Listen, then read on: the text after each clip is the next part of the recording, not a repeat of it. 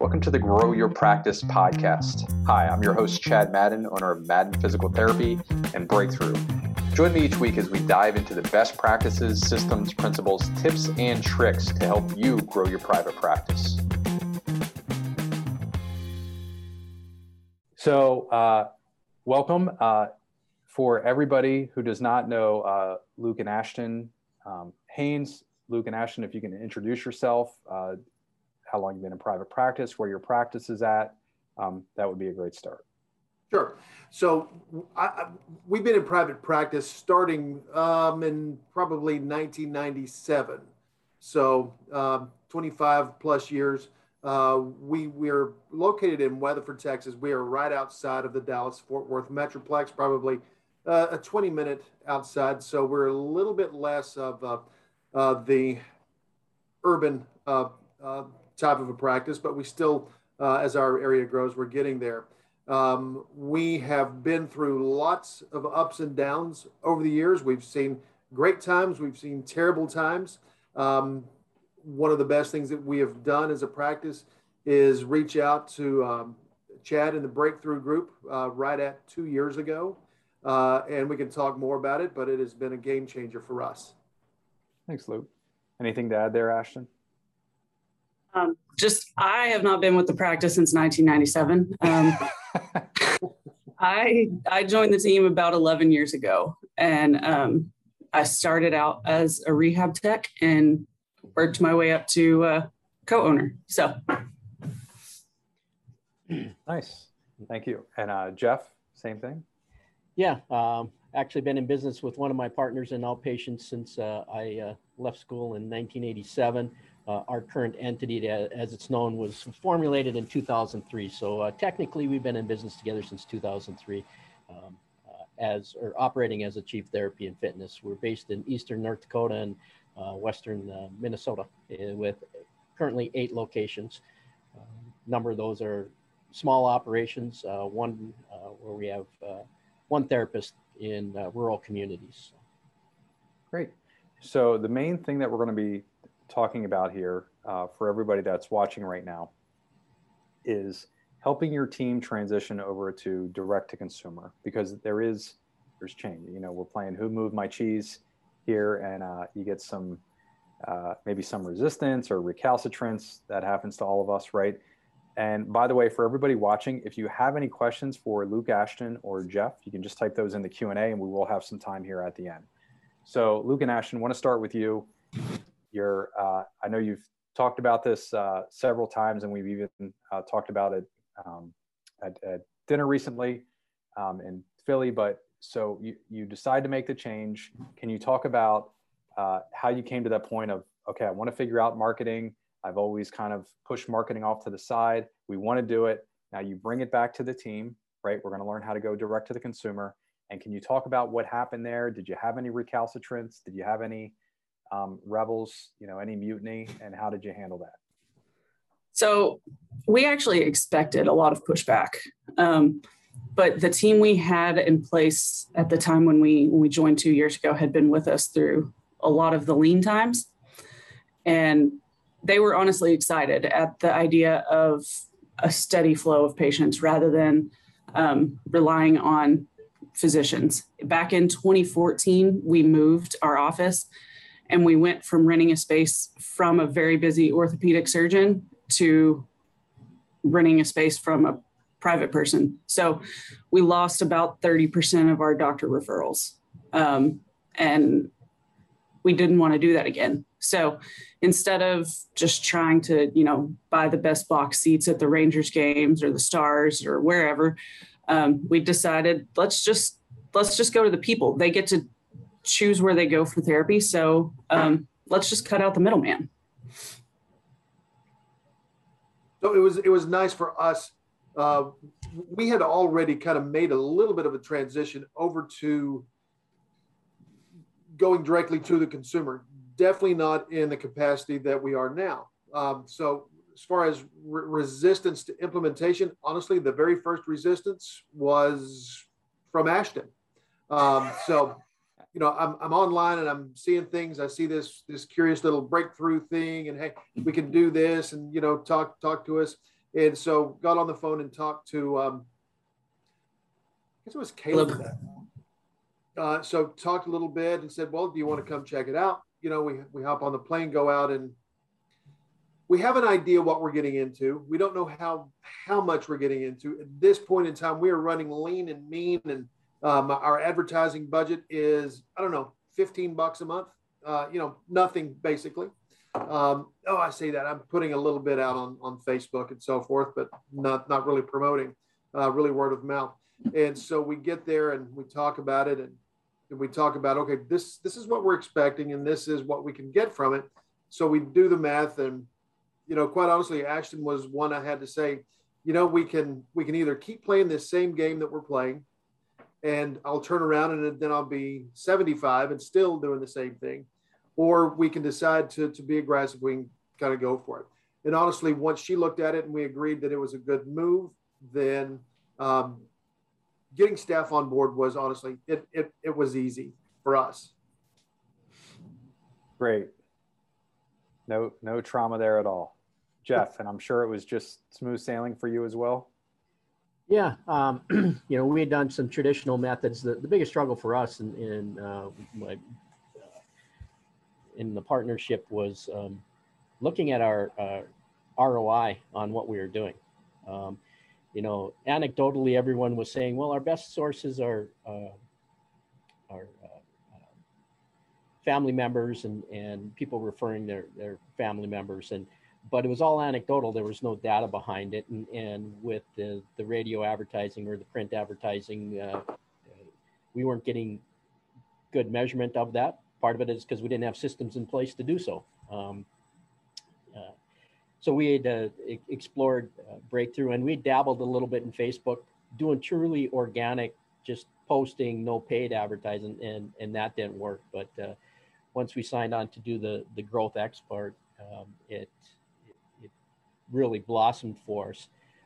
And going with that method and using the seven-step killer exam, there's some resistance in people changing their methodology and saying, I have a system that works. I do it my way and it works fine. Like, well, it works, but it can work better. So implementing the systems was key to the success of it and attracting those people, and certainly building their reputation. I mean, that's one of the benefits that we've seen from it, and becoming known as the local expert. Great. So Jeff, are you okay if we dive a little bit deeper on the 7-step killer exam, because that is very common? Yes. So for those of you that are watching and not familiar, 7-step killer exam is a structured way to do primarily the initial evaluation in a way that the person signs up for the full plan of care, patient signs up and agrees to the full plan of care on day number 1. And it's not radically different from what most of us are used to, but there are some sequential steps that we just tested, not only here, but with, I think we've had 1,200 other practices go through that training, and we've seen this work the best.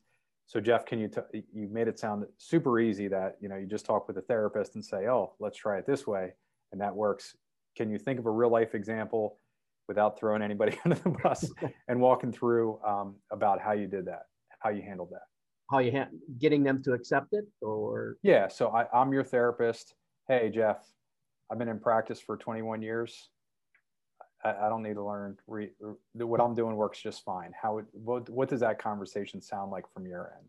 Well, the biggest struggle that we faced was, you know, going from that notion of the therapist having a patient put on their schedule and knowing I'm just going to proceed and do my thing. Whereas the biggest obstacle that we faced was the sales aspect, if you will. And, you know, there's someone that they've raised their hand and say, hey, I need help. I want help. But then you need to identify those problems and say, this is what it is, and this is how we're going to proceed with it. And people felt that, I think they got hung up on the aspect that they were trying to convince someone that they needed to stay with their therapy, or that therapy was the solution to their problems rather than, you know, going and getting an injection. So that was that obstacle. in addition to, hey, this is someone on my schedule that I'm not going to get paid for right now. And giving like up a free the time, screen? you know, So that would be like a free screen or free exam. Correct. Yeah. Okay. Yeah. Got it. I'm sorry. Yeah. With the free screen. So, but yeah, the other was, just getting them to follow the steps, and all the steps, not just taking parts that they wanted to do, but following that whole sequence, because we're finding as we grow, the only way we can grow efficiently is implementing those steps that can be carried through with every clinician and with every facility. Great. Thanks, Jeff. Luke and Ashtyn, same thing. Any issues with workshop presenter, implementing the 7-step killer exam, implementing anything across the board? We really didn't face any backlash with any of the systems. So with our staff at that time, bringing new staff on board, we absolutely let them know coming in, listen, we do a lot of direct to consumer marketing. These are the things that we do. And it's just understood from day one. This is what we're doing. This is why we're doing it. And we're driving for these full plans of care. And that was a drastic shift from what we had done before. Prior to, our approach was, well, let's just schedule 1 week at a time so we don't get out there and have problems with cancellations and so forth.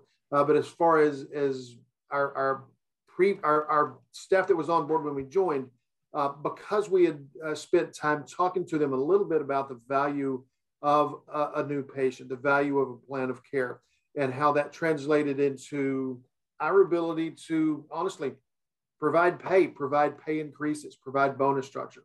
That really helped them get on board, and it helped them understand that there is value in what they do. As therapists, we tend to undervalue what we do and our real value. And so putting it in that regard, I think helped them understand why we were doing it. We weren't just trying to act like used car salesmen and trying to, make all this money and do all this flim-flam stuff, but there was value in it. And they understood that quite well.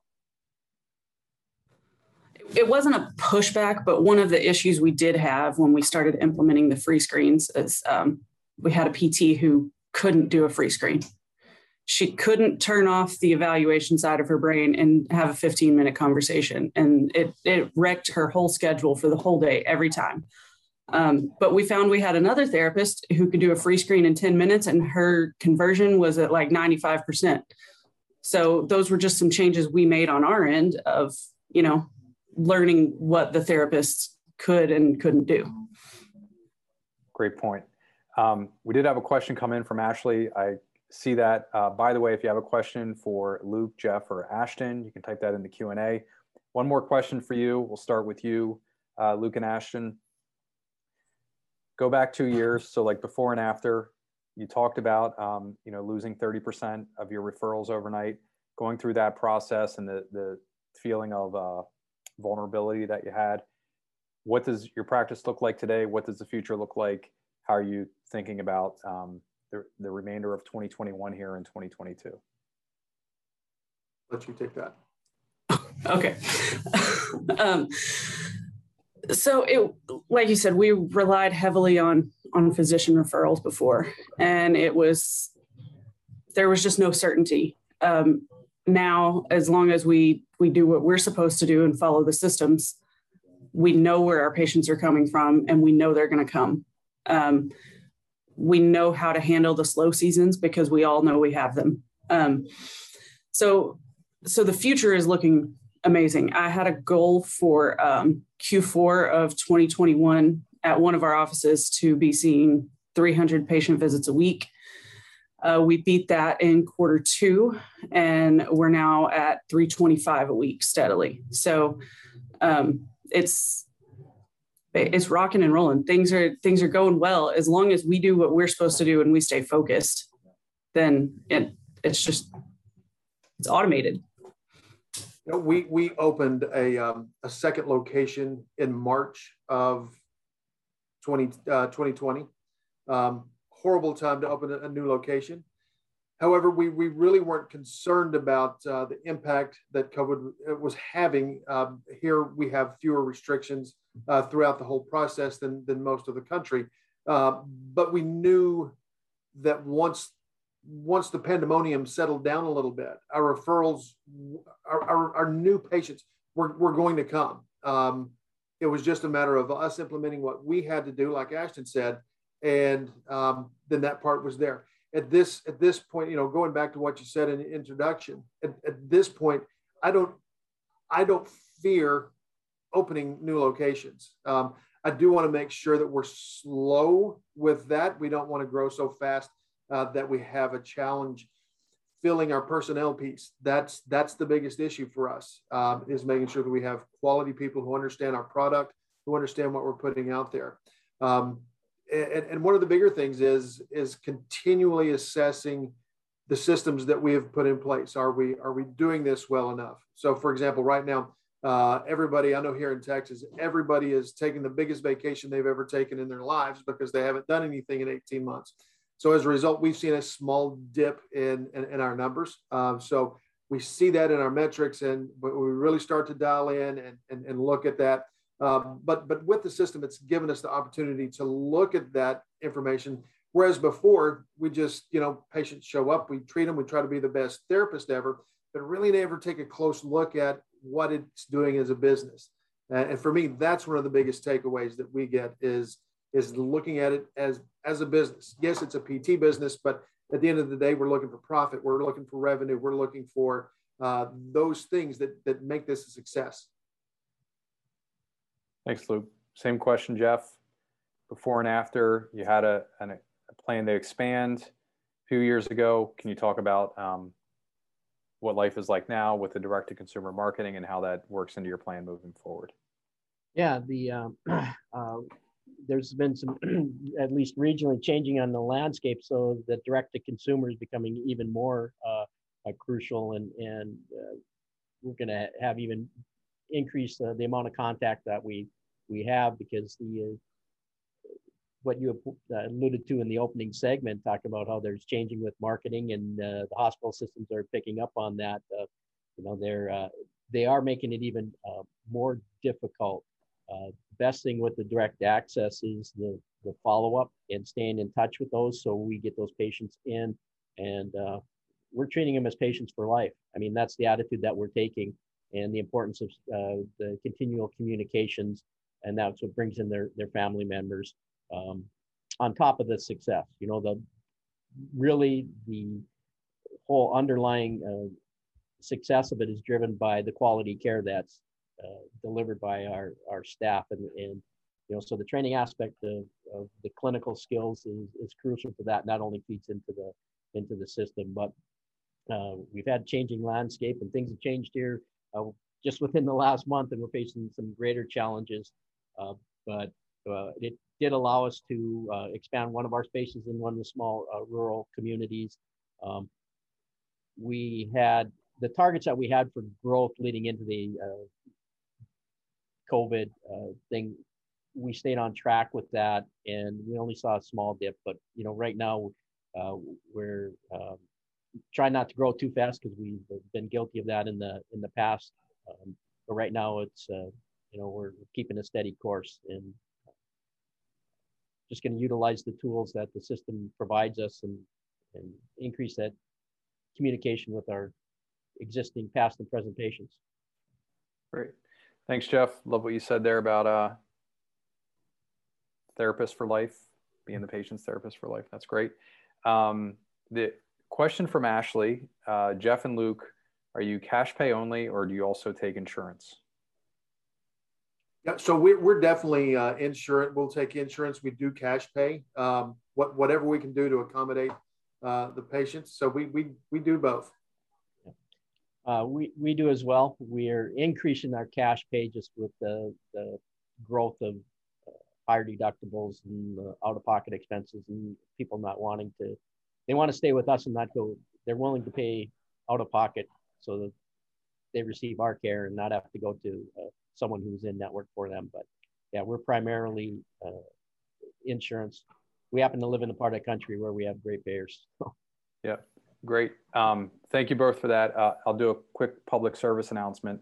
There is a talk a lot with private practice owners, not just within PT, that have this mental block of, that taking insurance, accepting insurance is a different set of rules than cash pay. And I can tell you from a marketing standpoint, most of the principles that we share originated in cash-based services. Because if you can sell a cash-based service, then an insurance should just be lower hanging fruit. Like it just makes it easier. The unfortunate thing that I know both of you or everyone here is facing as well is now we have $5,500 deductibles and $75 copays per visit. So, in our practice, we're over $1 million a year in cash collections.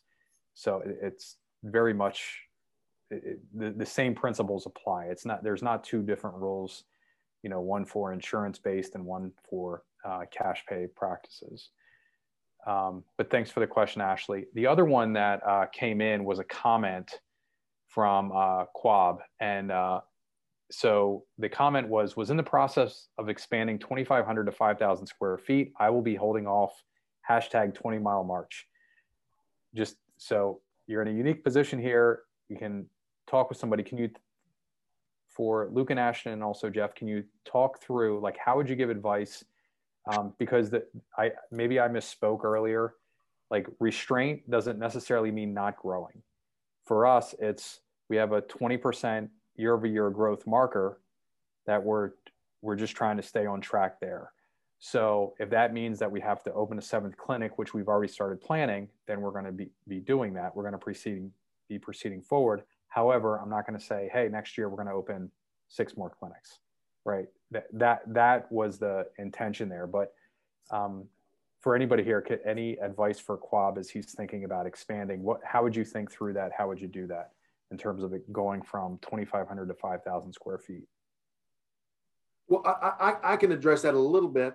For me, what that would look like would be, what is my current staff utilization? Have I maximized those folks up to a level that they should be? In my 2,500 square feet, have I utilized that space well enough? Am I leaving?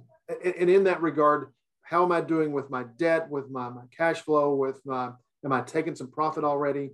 I would want to know that. And if I've got a lot of extra volume that I'm just not dealing with, it's a no-brainer for me. I want that space so that I can utilize more space and bring in more people, especially if my staff are either underutilized or right at the max. Then, of course, we have to look at bringing on more staff. But if I've got room and I'm leaving patients out there for somebody else to see, and I can just increase my rent space a little bit, for me, it's a no-brainer. I do want to make sure that I've got my systems in place, and that I'm watching that utilization of staff and current space, though. And I guess the only thing I'd add to that, I totally agree, and it boils down to making a measured system, utilizing the metrics and looking at it and looking at trends and not just based emotionally. We're in smaller areas and rural areas, and we draw from a large area. So part of our growth has been people saying, hey, if you're only closer, I know I could get you a bunch of people. And it's great to hear that. But again, that's anecdotal. And we've done that, and we've been able to succeed in some areas. In other areas, it's been a big, big struggle. So make sure your decisions, business-wise, are based on facts and measurements, metrics, not just your emotions and someone saying, you guys are great, come take care of us up here. That's great. And Quab, and thank you both for the feedback there and advice. Quab had, to clarify, I will be using the resources to add a location that's smaller and leaner versus adding on to create another monster at 10 years. Perfect. I didn't question you at all, Quab. But I think the big takeaway here for everybody that's thinking about expanding is have the same discipline and rigor in your business decision-making process that you had 6 months or 18 months ago. go through and look at space and personnel utilization before you just decide to, double the size of your practice or quadruple the size of your practice in the next year or so.